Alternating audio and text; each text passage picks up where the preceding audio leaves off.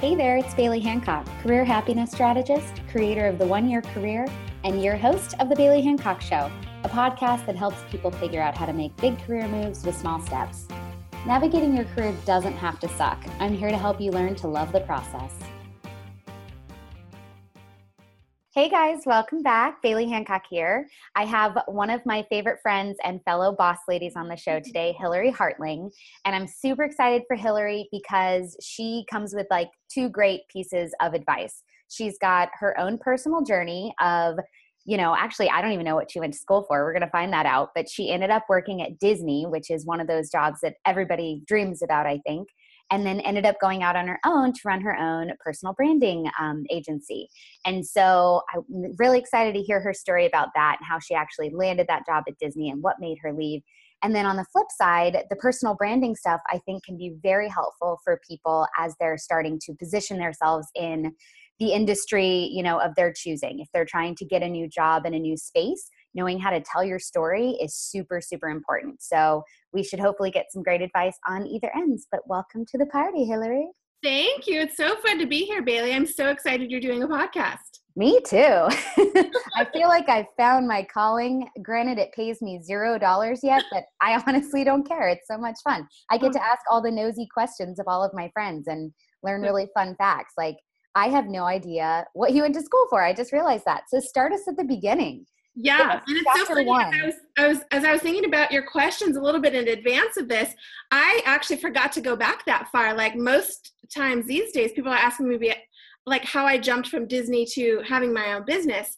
But I definitely do have a beginning story too. So we all do, and we forget about. You're right. Our attention spans are so short anymore that it's like, so what have you been up to for the last 3 years? And it's like, oh my God, 3 years. That's like a snap in time compared to my whole story.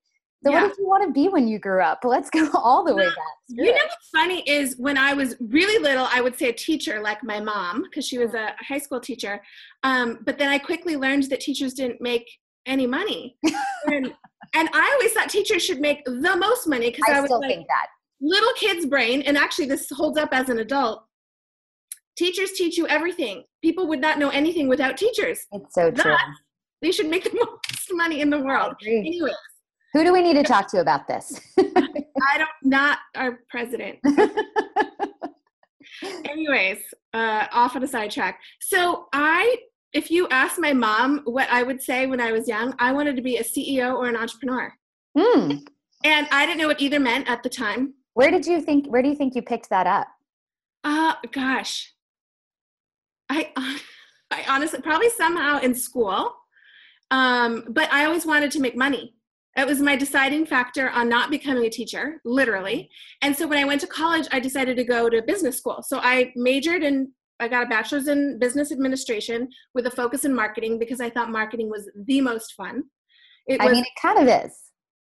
It was the fun part of all of the business stuff. It was like coming up with all the creative ideas and how to sell things to people and all of that. But what was funny was I graduated from college and I went to University of Hawaii. And I never wanted to stay there because I thought there wasn't any serious work for me in Hawaii. Just my own brain. Had to go to the mainland. And so I went to Seattle and I got this job as an assistant media planner at an advertising agency. And that was my serious job. Now, if I had been working with clients that I really enjoyed, I probably would have stayed. Sure. But there's the client part. And also, so I was in print media, being an assistant media planner, and my clients were Boeing, Commercial Airplane Group, and Silicon Graphics International. Ooh, sexy.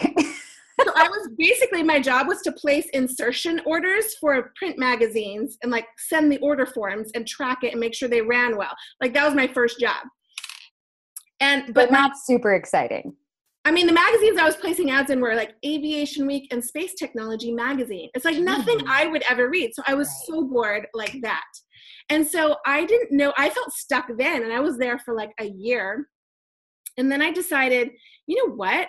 Ding, ding, ding. I can market or advertise anything. What do I love? And so I made a list. I literally made a list of everything that I love. And movies were always at the top. Always, always, always. And I never even thought that I could work in the movie business. Didn't even enter my mind until I made the list. And then suddenly you're like, wait a minute, They have marketing people in the industry. Like they have to sell the movies. What do? They have people. And I didn't know anything about the studio system, how it worked, that like, at the time Miramax was part of Disney, Columbia and TriStar were part of Sony. No idea how any of it worked at all. So, and I'd been looking at a graduate program in Boston that I decided to go to because they had direct ties into Hollywood with a lot of their internships. In Boston, interesting. Yeah, so I went to Emerson College in Boston and You went really far from home.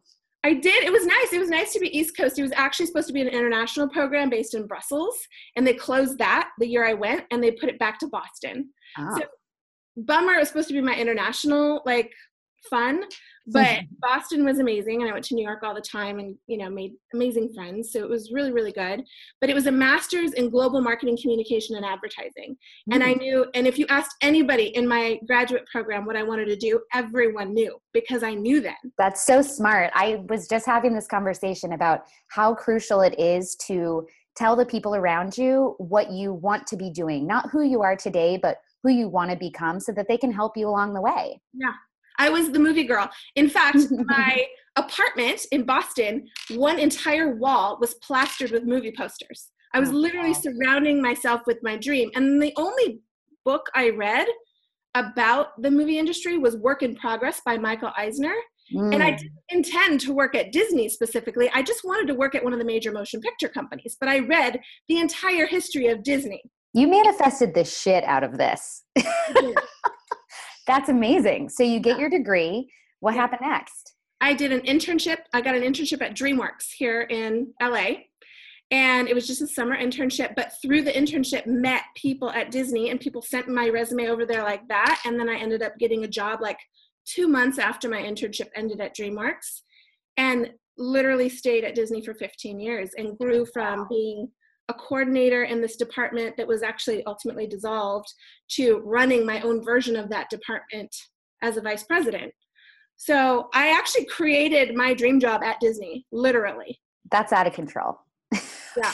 And that's why I think it's funny when you think about making a move from that. I had literally been thinking about that dream and that job and what I wanted to do with that for so long. I hadn't thought beyond it.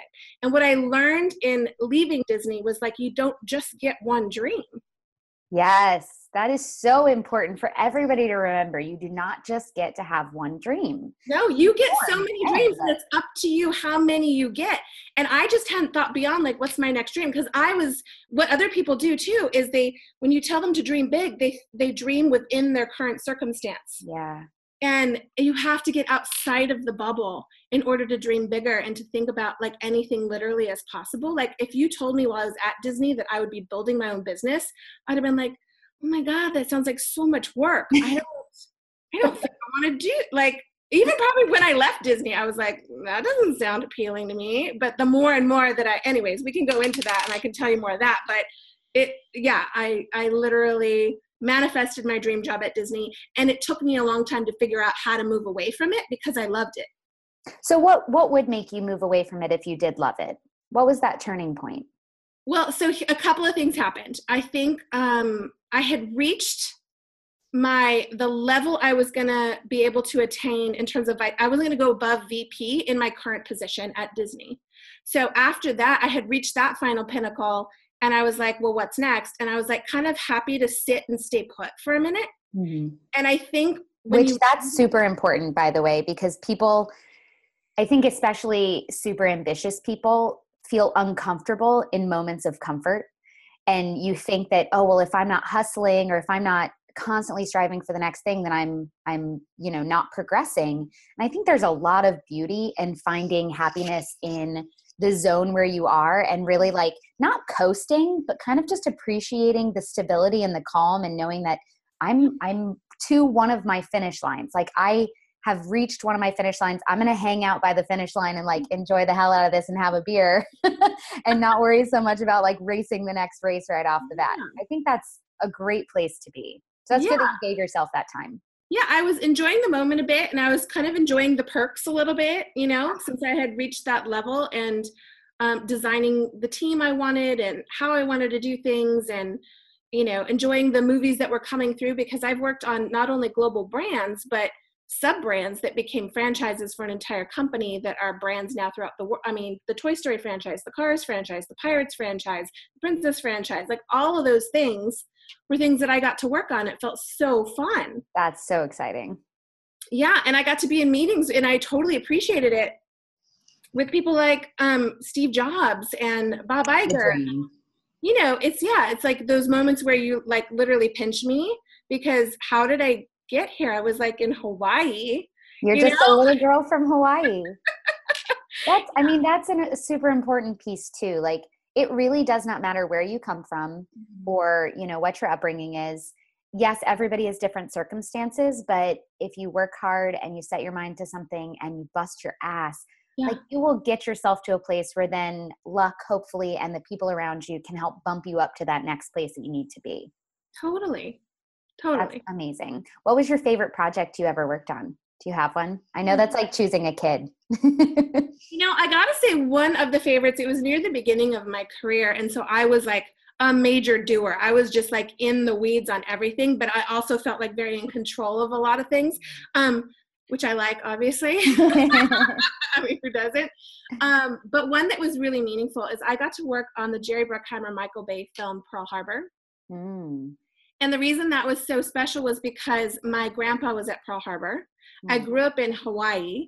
My grandpa actually escaped through a porthole in one of the ships that capsized. All his friends went down. Like, it was this whole story. I did a book report about it in first grade and interviewed my grandpa. Oh my gosh. It was this amazing thing. But to do all the work leading up to it, and then the press junket and the world premiere was on a working aircraft carrier sitting on Pearl Harbor, and we built a theater, stadium seating on the top deck, and all the chills. I love that. We're there, and so you would look to the right, and literally there's the Arizona Memorial, and it was amazing. And at the last minute, I was working. At the last minute, I got the premiere invite person. She goes, "Hilary, I have 2 extra tickets. Invite your parents right now." And so my mom got to run from high school. My dad got to run from the Air Force Base next door to Pearl Harbor, where he worked, where all the big wigs from base were there, and then my dad. It was so cool. Amazing moment, because it was like personal life and work kind of coming together, and also showing how content and stories can create such inspiration and motivation and meaning. And that's why I loved movies. They inspired me all the time. Like, you got that feeling of like when the lights go down in the theater, I'm like all in. I'm so excited I don't care what it is. I'm in, and I love it. And it's so fun to do that. That's awesome. I mean, it's rare that you get one of those moments in your careers where those two worlds do collide in a really beautiful, meaningful way. Like, I had chills the whole time you were saying that, because it's like, oh my God, how special must that have been for you and your parents, and like for it to come full circle and you go home, you know, for this thing that you helped work on. That's so cool. That's really, really cool. And yeah, and that was just the beginning. Wow. That was the very beginning of my career. It's probably 2 years into my 15-year career at Disney. So I've done a lot of cool things that I 100% appreciate. And I've worked on movies that I absolutely love. And a lot of my favorites are, it's funny, you wouldn't probably even guess some of them, are the inspirational true sports stories. It's like all the true stories, because you get to meet the people who actually did it. Yeah. Plus work on the movie and see what it meant to them. But now like share that story with a whole new generation. It's like, it's the coolest thing. Oh my gosh. So yeah. So, I mean, it sounds like you were kind of living your dream. You were living your dream, and 15 years, that's an eternity in a career anymore, right? Like, I mean, outside of our parents, I don't know many people who have been at a job for longer than 10 years. And even that's a long time. So what throughout those 15 years kept you engaged and kept you loving it and kept you excited? Because I know you're somebody that needs to be challenged and, you know, wants to learn. So were you able to get that time and time again there, or did you have to make that for yourself? Yeah, no, it was always challenging, whether it was how to market a new movie, because they weren't always all winners. It was the smaller movies that you worked even harder on, actually, most of the time. But it was also the people, you know, new people coming in and out. My job specifically was very internal to Disney. It wasn't a job that was at a lot of the other studios. at least half of my job, which was leveraging the entire Walt Disney Company assets, and we called it Synergy. And it was also just the pressure of knowing we had moved at one point from doing a lot of movies in a slate, like 20 movies a year, to like we were down to 11 or 12. But the 11 or 12 had to make it. They were all huge, what we call tentpole films that have huge goals and huge budgets, and we had to make them work. And so that was a lot of pressure. And most studios might have 3 at the most per year tentpole movies. And so every single one being a tentpole, you work on them twice as hard and twice as long for every movie. And so it was a lot of pressure. And when you would ask, there were different brand leaders taking care of like the Marvel brand and the Pixar brand and the Disney brand at Disney. And they didn't always talk to each other. So because I worked across the movies, every baby was the biggest priority, right? Yeah. And so no one could actually tell me which one was more important for me or my team to work on. So I had to like obviously do that myself, but it was hard because they were all important for different reasons. Totally. So it sounds like you had the same base job, but it changed constantly. Yeah. And there was a time, I want to say 2009, I think it was 2009, where they got rid of our chairman of 40 years. And the new person who came in, I actually knew him. He came over from Disney Channel. He did a clean sweep and got rid of the entire senior level. Whoa. And so I was like without a boss for like 6 months. It was a crazy, like, let's just do this kind of time. But because of that, with all the newness coming in, I felt like I had to prove myself every day after I felt like I had been there for so it was like I had a new job constantly because there were so many new people coming in from other studios or other companies that didn't understand necessarily Disney does it differently than any other studio. And so it's just a different beast to tackle. And you not only have to think of marketing in the individual movie, you have to think of the brand, which is where my brand expertise comes from. I would end up being the Disney brand police, and people would come to me and say like, Hilary, can we do this? I didn't make myself they were just like, can we do this? You were the de facto brand police. I think part of it was because I worked with Disney Channel and I had to be very aware of what was okay for kids and families. And so they would always come to me and ask that. So it was really interesting. But yes, it was like this constant barrage of, and so at a certain point, what happened was I got tired of proving myself all the time. Yeah, no kidding. That's exhausting. It was exhausting. And what I did is I did my job so well that the new people coming in didn't realize my job was hard. Yeah. Oh, that is something that happens to the most ambitious among us is you make it look easy. Yeah. So people are like, either they think you're not working hard or you have tons of time for other projects that aren't your job. Yeah. Or then you get all of this extra work and it's like, well, damn, maybe I need to make it look a little harder. Yeah. And so what happened over time is that I felt like what I was contributing wasn't valued as much anymore. And on top of that, I think because I'd gotten to that certain level, I was sitting still, the sitting still quickly turns into feeling stuck. Oh, yeah. So because of that, what actually ended up happening, it's funny. It's a good New Year's story, actually, because it was New Year's Day, 2015. And I decided, I was like, okay, I'm going to make a move. And it's enough like just sitting there and like starting to be unhappy, because I didn't want to be unhappy in a dream job. No, that's ridiculous. It wasn't my desire. So like any good person who's decided to make a big life change, what's my life purpose? What's my next big move? Questions. I went to Google.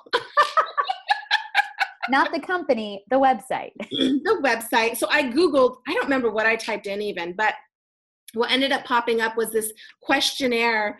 And the first question on it was, what would you do if you were 10 times bolder? Oh, yeah. You often see the what would you do if money wasn't an issue, but like that doesn't really help you because then people are like, I don't know, I guess I'd live on a beach forever. And that isn't going to make you bolder is very different. Way different. Yeah, because that's like, oh, I'm fearless. Yes. I still need to make money. I still need to eat. But what would I do if I, had a lot of chutzpah?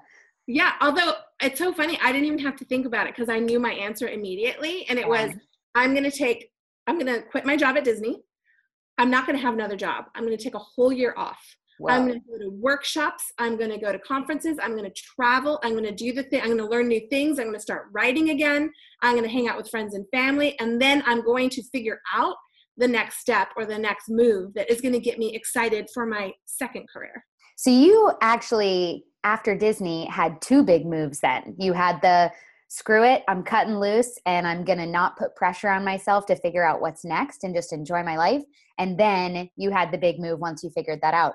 So before we move on to that, I want to know the specifics. So obviously you didn't just quit your job, have no money lined up, have no plan. Like clearly you put thought into this. You had to have saved. Walk us through that process.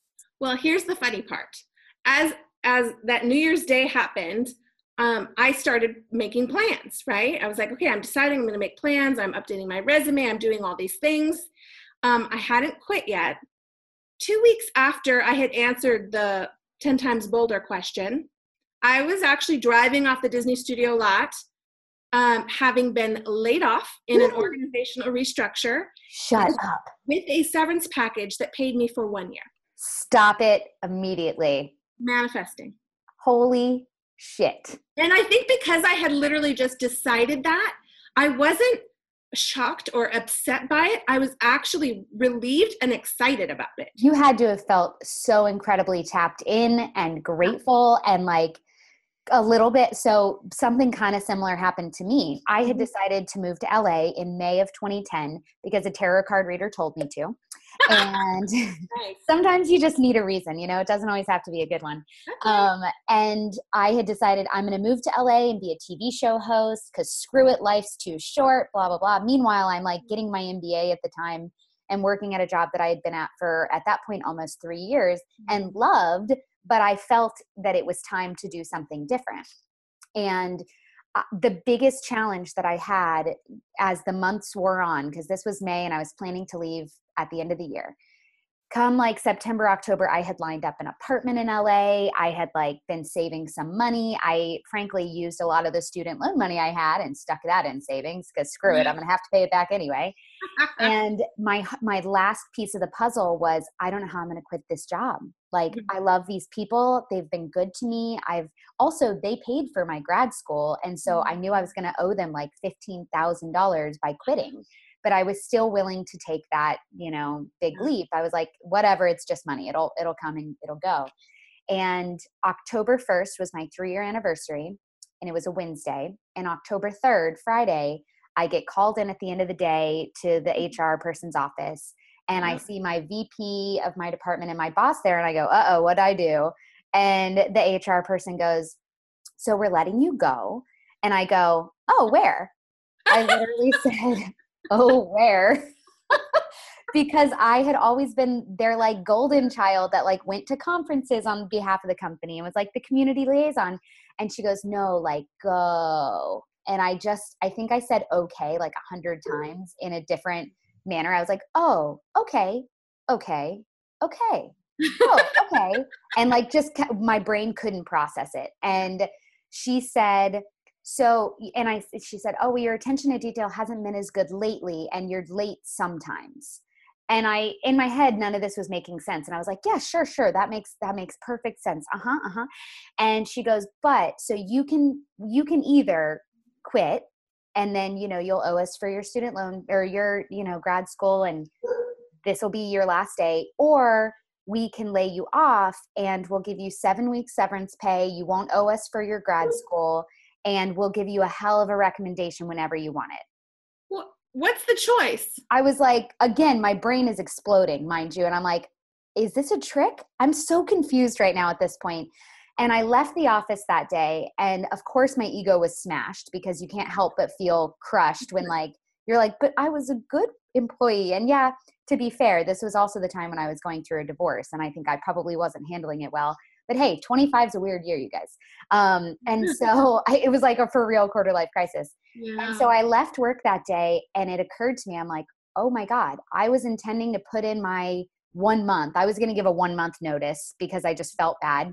And my last paycheck was going to be the literal last paycheck that I would get now with this severance package. Mm-hmm. And I didn't have to owe them $15,000. And I got an extra 7 weeks of like bonus free time with my friends before I moved across the country from Florida. So yeah, I cried a little cry at that happy hour that night. And of course I went straight to happy hour, But then the next day I was like, whoa, what a freaking gift this Yeah. was. And I, so I seriously think when you decide, the universe is right there to support you in whatever it is. And that's one thing about then ultimately having your own business is like, you have to go all in and decide that's what you're doing for it to work too. you kind of do. And damn it, it's scary because you and I have both done that now too. And it's like, you don't know what's going to be on the other side. You have no idea if your projections and your assumptions are correct, but you won't ever know unless you actually just jump. And that doesn't have to be starting your own business. That's like changing career paths or switching companies or anything. There is a sense of preparation that you have to do, and you have to be really strategic with it. And then you kind of got to let go of the wheel a little bit and know that like, all right, things are going to land how they'll land. I'm going to be alive either way. Yeah, you're going to be okay either way. And you're just trying it out. You got to see what sticks and what works and also what gets you excited, right? Yeah, which is the most important. The podcast now, I feel like is totally in your zone of genius. This is so you, Bailey. It just feels really good. Yeah, so I think it's so fun that this is what you're doing next. And it's going to lead to some really cool things. I know it. Fingers crossed. So I cannot believe you got a year of severance. That still gives me chills. That like makes me want to cry. So you had that incredible year where you literally didn't even have to like save up a ton of money and make plans. It was just handed to you in this beautiful university wrapping paper. So how did you spend that year? I don't even know if I'd know what to do with myself for a year off. I mean, here's the thing. If I looked back now to what I have been working on to build my business, I probably would have started this a little bit earlier, but I just didn't know yet that this is what I was going to do. And so my big plan was to definitely travel. Like I spent a month in Australia and New Zealand, and I had a lot of friends over there, and my sister was over there. I went to a Blog Gets workshop where I learned how to blog, how to create a website that resonates, how to use Photoshop. I didn't know. I still don't know. Right? I'm like elementary at it, but I can like really get by. I renovated and re-landscaped my entire front and backyard, which plans were already in motion, but I was like, oh, well, let's just do it. Oh I was looking into foster to adoption during that year. I ended up becoming a certified high performance coach with Brendan Burchard that year. And that actually is what led me to my next thing, because I was like, oh, I love this high performance coaching so much. I thought that's my next thing. I'm just going to do that. And then a bunch of my friends and like colleagues were like, well, why are you not going to leverage all the credibility and the talent and the skills and experience you've had with marketing over these years? I was like, well, that's true. So the first clients I ever had were other coaches because they needed marketing help. They didn't know how to create a business, market their business. And what ended up happening is it morphed into branding because it was a personal business. It was their name. It was them. It was their service. And so it morphed into branding. So I do both personal branding and brand strategy for businesses. Oh my gosh, my dog is barking. I'm so sorry. Oh, that's okay. Is it a he or she? It's Cody. It's a he. Cody, he's excited. He's just backing you up. That's his dog praise hand emoji. So funny. Yeah. And so what's funny is I actually think I felt bad that I didn't continue using my high performance coaching. I don't even offer it anymore. Because when I first like launched my business, I did the number one mistake that most newbies make and that I like coach people not to do now is like I offered all the things. Yeah, you can't help it. I'm a marketing consultant. I can do branding. I am a high performance coach. And literally no one knew what to come to me for. Yep. I didn't have like a stance. This is what I do. This is who it's for. You went in the miscellaneous bin in people's brains. Totally. I say that over and over. Like it's not that people are lazy and there's only so much room in our brains for other people's, stuff. And if you're meeting somebody and they quickly ask you like, oh, what do you do? And you don't have a clear answer, their brain does not compute, and they stick you in the miscellaneous bin and there you sit. And by the way, if you can't answer that to someone, then you don't know your brand. Oh, absolutely. My help. Yes, which we will get into because everybody could use your help. People in, day jobs and entrepreneurs alike and companies. Yeah. I want to go back before we move on because I think what you did originally in the beginning was very smart. And that was taking your old world and the world you were wanting to join and finding that like layer in between the two. So your marketing expertise for high performance coaches, which is what you thought you wanted to get into, that is an element that I think is brilliant and enough people don't think to do. I always say, like, take your skills and your experience, pack it up and take it to the new playground or industry. Like take your, if we want to do like a playground analogy, take your ball that you've been playing with for years and then go to a new playground that you're excited about and being like, okay, well, I'm new here, but I have this ball, like I can play. And that's exactly what you did, which is such a good way to pivot. It's so true. And it's funny because even though I started with here's marketing, here's branding, here's coaching, branding is a form of marketing for sure. And it leads directly into your marketing.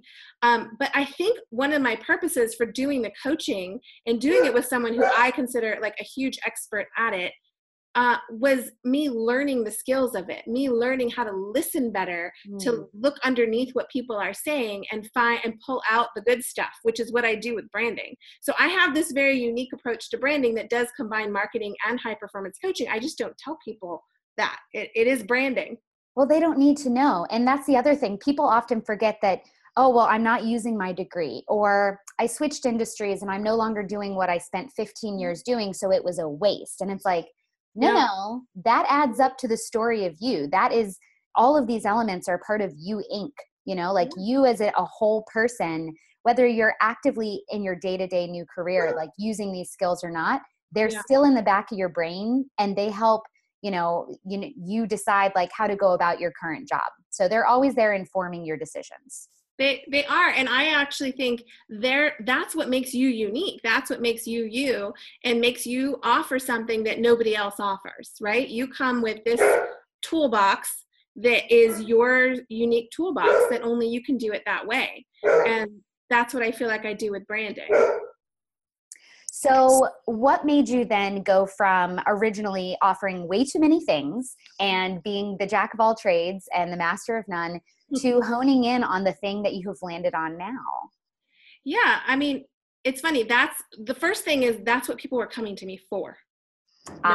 So ask people what they want and what they're willing to pay you for. What an idea. And that's the thing I enjoyed doing most. Well, there you go. That combination is your sweet spot that you really do want to get to. So it did start with, I call it both personal branding and just brand strategy, because some people have a completely separate brand company that is not them.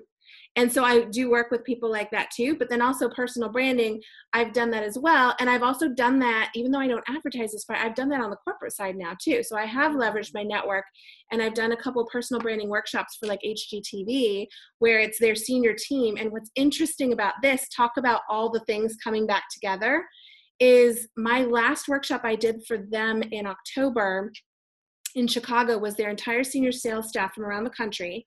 And Discovery Networks is buying Scripps Networks, which HGTV is a part of.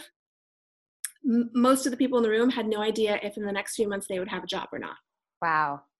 So it became this really amazing day where they felt comfortable in a very uncomfortable environment. Like I got them to see how they could manage a transition by really honing in on their personal brand and what they wanted to create in their own life, not just thinking about it from this company perspective, because so many of them have been there for more than 15 years. Wow. Yeah. That's incredible. And like your personal journey and experience probably came in very handy that day. Yeah. And I wasn't even thinking we would go there, but it ended up becoming this really amazing, powerful day. And I got so many notes from people afterwards saying like, I have a better direction now and I may call you in the future to do some more, but right now I'm like really good and I understand what I need to do, because that is the hardest thing I think for people is the uncertainty. Oh, completely. People are terrified of change and the unknown. Yeah. And it's almost never as bad as you imagine it to be. Never. Yeah, usually it's all on your perspective too. So it's like, if you choose to react a different way, you can. Right. It's about bending and not breaking when things come up that you weren't expecting, which, spoiler alert, that will happen for your whole damn life. Yeah. So get used to it. Yeah. That's amazing. So that's a perfect segue into personal branding for somebody that, I think a lot of the listeners for this show are people who aren't necessarily entrepreneurs, but who intend to keep moving throughout their career, working for companies, but want to be in the driver's seat with making those changes, whether it's switching roles after however many years or trading industries entirely, or maybe taking a little, side trip to entrepreneurship. So how can you leverage all of your different paths and your history and your different interests and house them under one personal brand? Is there a way to do that? Or do you need to pick something? That's the question I get asked a lot. In terms of a career move? In terms of telling your career story. I think your story is your story. If you want to leave out a section of it because it's not relevant to what you're doing next, it's okay. But if it's additive, I think it's fine to leave in there because that is what makes you unique. I actually think of, when I was in corporate, it's like this inner bubble, right? When you're in it, you can't look out. And when you're out, it's harder to pop in. And I do think of your career almost like a relationship where sometimes you yourself can get lost in a company's goals and you can forget to create your own. Totally. That has happened to me multiple times. Me too, because you get caught up and it's work. And you're part of the machine. You're part of this bigger system that just keeps moving. And you feel like if you step off the wheel, you're going to get smashed underneath. Yes. For lack of a better. Completely true. Yeah. And so I think the first thing I would say is to remember to continue to create your own personal goals and never stop learning. Because I feel like I remember when I was like a coordinator, a manager, and doing all the things, I was like, oh my God, my boss doesn't even know how to send a package. What is that? Like, how do you not know that? And like when I became the boss, like you just don't have time. And then the systems change. And then I was like, oh my God, I became that boss. It happens to the best of us. It does. And so anyways, what I'm trying to say is I think personal branding is all about figuring out how to keep your personal brand identity within the company you're working for. So you need to see how you yourself, your mission in life is aligned with where you're working. And sometimes you might come up with the answer that that's not your place. And then you actually have a plan of action. You can start searching for what is a better place. And maybe that was just the stepping stone, and that's okay.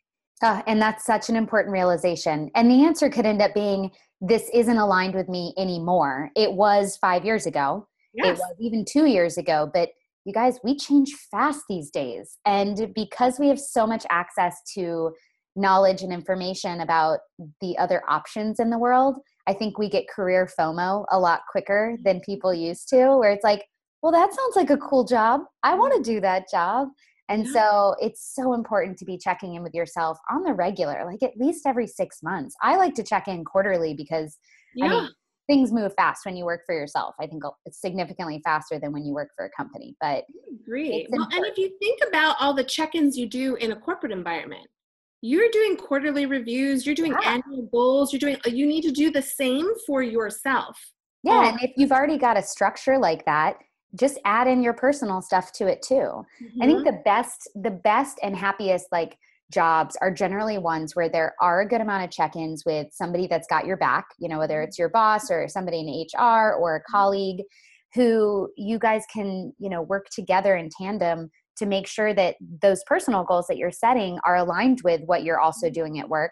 And if they're not, can you change paths a little bit, even under the same company umbrella? Or is it time to start looking elsewhere, which is okay? Yeah, and I will say too, a great check-in is if you're looking around and you don't feel like there is a person who has your back, that's also a red flag and a good sign that that's not your place. Because I will tell you, anytime I have gotten elevated in my career and moved forward, it's because I've had someone in my corner.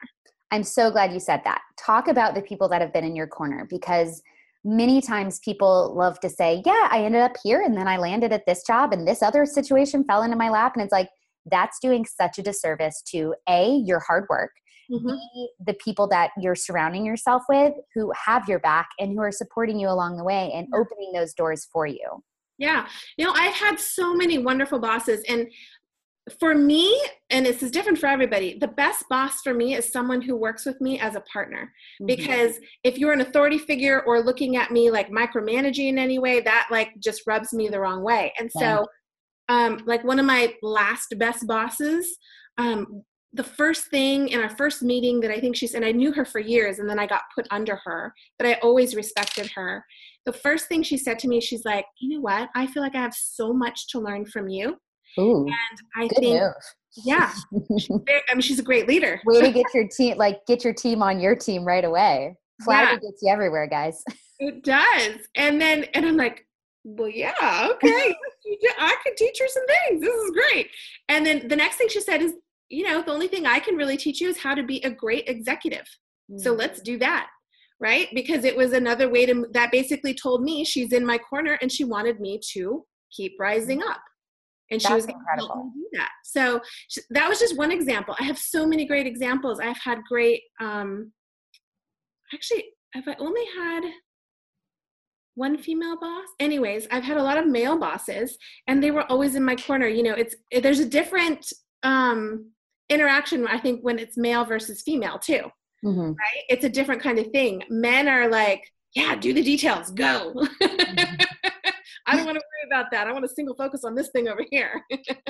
But women can keep up with you and really, really have, well, it depends on the woman, because some women are not happy about other women who are ambitious.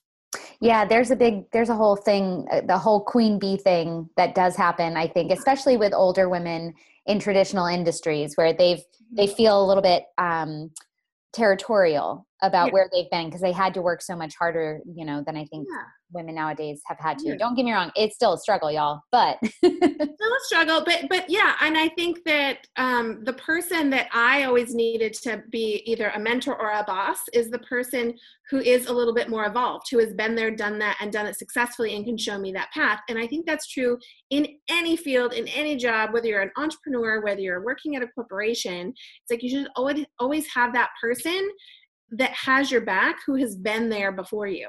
So do you have a mentor now or somebody that's kind of got your back in this new entrepreneurial life? You know what? I feel like I have several people who have my back only because I intentionally created a community of women who were going through the same thing. And I have people that I look up to who have definitely been there. It's basically the coaches that I hire. Right? Nice. Those are my new mentors. Those are my new bosses, so to speak. Those are the ones that I stay accountable to because that helps really challenge me and push me forward. And I think any good coach always has a coach. Oh, yeah. Well, and I think there's a big piece about accountability there. And this is something I harp on too, is having an accountability buddy or being part of a goal group or having a coach. Having somebody or some people that are co-creating your future with you, or at least cheering you on from the sidelines and keeping you honest, because especially when you're an entrepreneur, it's very easy to just get wrapped up in your work and you lose track of time sometimes and your goals kind of go to the wayside because there's always something to be doing. But when you've got people on your team or a group of people, I'm in a goal accountability group and, we email each other every Monday with our goals for the week and we recap the week prior. How did we do? Yada, yada. We motivate each other. And because the weeks fly by, those weekly check-ins are pivotal for me getting absolutely anything done. So whatever it is for you, have somebody to hold you accountable and just kind of poke you a little bit and be like, hey, remember that time you said you wanted to do that thing? Where are you with that? Yeah, no, it's so good. So I always have a coach and I have a mastermind group. It's just a group of women. We do it for free with each other and we meet once a month. And that is really, really amazing too. So we just celebrated and had a holiday party right before Christmas. And I did something, I call it a brand time capsule. And so we're now creating that for our mastermind group where we're going to actually plan where our businesses are going to be at the end of 2018, fill them up, put them away, and open them up together at our next holiday party. That's so funny. My group did that too. We met in November and we recapped 2017 until that point. And I made everybody go through the process of pretending that we were in November of 2018 and we went around the table and recapped how our 2018 went. And we wrote it all out so that we can look at it next year. Yeah. But I think everybody cried at one point. Everybody got goosebumps. It was so powerful because we were able to verbalize what would make us really happy 1 year from today. in our careers and personal life. And then we were able to reverse engineer it. Then we were able to be like, okay, well, yeah, if this is going to happen in reality, I need to do XXX to be able to get there, and like, to go back to the whole 1-year career, make big moves with small steps, which is the whole point of this podcast. That's all it is. It's like, if you're going to make big moves or any move of any size, you have to figure out the game plan to get there. And that's why clarity is my favorite word, because it all comes back to that. It's like if you have clarity in your vision, if you have clarity in your goals, if you have clarity, you have a roadmap and you know how to get there.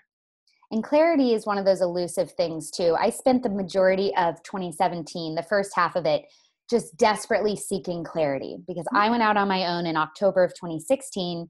And same as you, I was like, well, I could do this and I could do this and I could do this. Who wants to pay me? I'll do anything. It'll be great. And I didn't get a single client because nobody knew what the hell I was. Right. And it's when you can't figure out like, who are your competitors or who are similar companies to you, because there isn't one, because you do too many random ass things, then that's a good indicator. But I spent the first 6 months just desperately seeking clarity. And it wasn't until I was like, you know what? Fine, clarity. Screw you. Maybe you're never going to come. I'm just going to start with what I know. And that's what happened. I started just down one path, because I was like, I'll just start here and figure it out. And of course, immediately after doing that, clarity comes, because it's like, hey, I've been here the whole time. You just were too busy yelling for me to show up to notice that I was standing next to you. So clarity is not very far off. If you're feeling a little scattered and unsure of what to do next, just start somewhere. Well, I feel like clarity often comes with momentum. Yeah. You take a step and then you take a step, and before you know it, you're running in the right direction. You're like, oh, here we go. This is what we are. Yeah. So it's really a cool thing, but I think it's really interesting how people get to clarity in different ways. Mm-hmm. Yeah. I needed to stop yelling to hear it. Which sometimes you just have to sit and listen. Yeah, that's, the second half of 2017 for me was a lot about listening and being quiet and paying attention to the little voice in your gut and in the back of your mind, and just finding moments of stillness where you could just stop begging for answers and just listen. And it's been a total game changer. Yeah, when you just ask and then you listen. Weird, right? Weird. Yeah. Well, no, I mean, one of the most interesting things to me when starting a business was it wasn't the work, it was the mindset that needed to shift. Usually. Yeah. And I just didn't even, I've always been one of those hard workers. And I feel like sometimes what I would do to a disservice, because it would exert more energy than I needed to, is that I would will things or force things to happen in the direction I wanted, as opposed to letting them flow. And I think one thing that has shifted for me in coming out of the corporate world and into my own world of starting my own business is I have actually become a more feminine leader, where I am more open, more collaborative, ready to sit still and listen, ready to say I need help. And those weren't things I would actively do before. And it's a different way of working, and it's actually more energizing to work that way. Yeah, and it feels a lot better. It does. When you're pushing all the time, I would inevitably, for a good 10 years of my life, I would push. And about every 3 months, I would have a day where I literally was exhausted and couldn't go to work. I would just need to lay in bed all day. And I'll never forget this. I was doing my second internship. It was my final semester of college. And it was a full-time internship at a convention center. And I was working 40-hour weeks, unpaid. And they had me take intern off my name tag because they were giving me actual clients, and they didn't want the clients to feel slighted by having an intern. And so I was just running myself into the ground, because in my mind, I was going to get a job at this convention center after college, because that's what happened. Unfortunately, this was spring of 2007. So it was terrible timing for the economy. Yeah, true. What are you going to do? But I had one of those exhaustion days, and I called in sick, and I was laying on my couch and I was watching Oprah, which I never got to watch because I was always working. And that was the day that the author of The Secret was on the show. And I was like, well, this is bullshit. And immediately went to the bookstore and read it. And I was like, this is bullshit. I went home, and in the back of my mind, I started just applying principles of just kind of putting out there what you want to happen and thinking positively, and, like training wheels manifestation, right? And my life changed from that point on. So I won't be too mad at the exhaustion day because it literally like probably changed my perspective on the world. Yeah. However, I don't usually let that happen anymore because I know better. Now I'm like, no, man, just don't work crazy hours. Like it will be here tomorrow. Like I'm not solving world hunger. I'm not doing, life-saving surgery. So it's going to be okay. It is. And you can decide to sit still when you want to, as opposed to waiting for a day of exhaustion. Yeah. Your body shouldn't have to be like, hey, excuse me. I totally understand that though. I would go like, you know how you go, totally strong in the weekend. You get to the weekend, you just can't move off the couch. Yeah. And then what's that life? There's no life balance in that situation. None. It's just work and then forced life, balance. And that's not the way to go about it. Well, and it's funny because I don't even think of it as work-life balance anymore. I think of like, what is your life's work supposed to be? Because it is true. When you enjoy what you do, it starts to not feel like work and it starts to feel more like fun, even though there's a lot of work that goes into what you do. Oh, absolutely. But you need to find the thing that makes you really excited. And that's one of my like big move GPS things, right? Like, how do I feel? Yes. That will tell you the way. It always will. And if you're starting to feel anxious about a particular part of your career or your job or whatever it is, let that be a good like yellow light, right? Like, okay, well, wait, what is this anxiousness telling me? What is, I guess the word's anxiety. What's this anxiety telling me?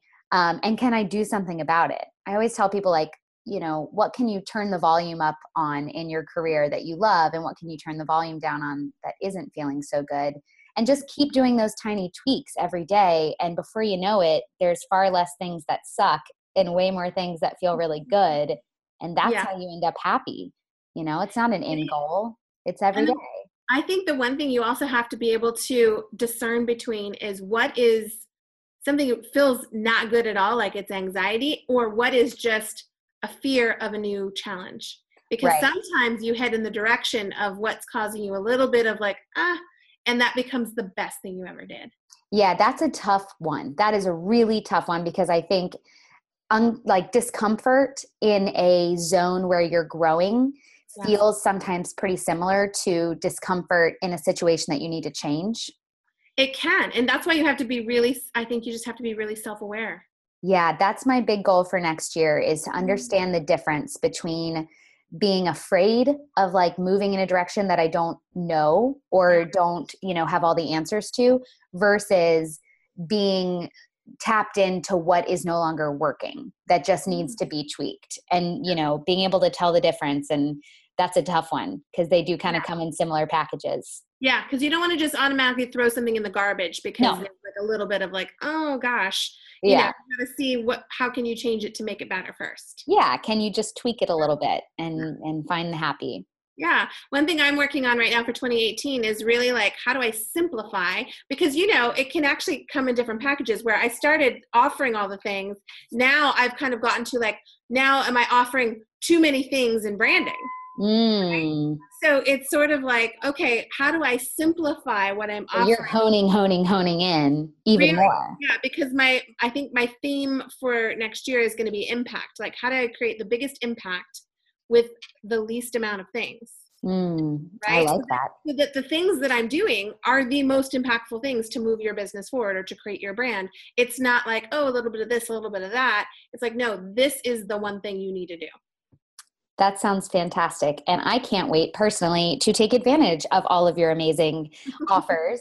I'm going to be taking Hilary's workshop. By the time this airs, it will have already happened, but I'll be sure to link to all of Hilary's great offerings and her social profiles and website and all of that good stuff in the show notes so that you guys can hopefully take advantage of what she's got to offer too. Well, Hilary, this was so great. I got goosebumps more times than I have so far in any podcast. So I appreciate that. I'm picking up what you're putting down, girl. I love your vibe. Thank you, Bailey. I love you. And I'm so excited to be on here with you. Thank you. All right, guys. Thanks so much. See you next time.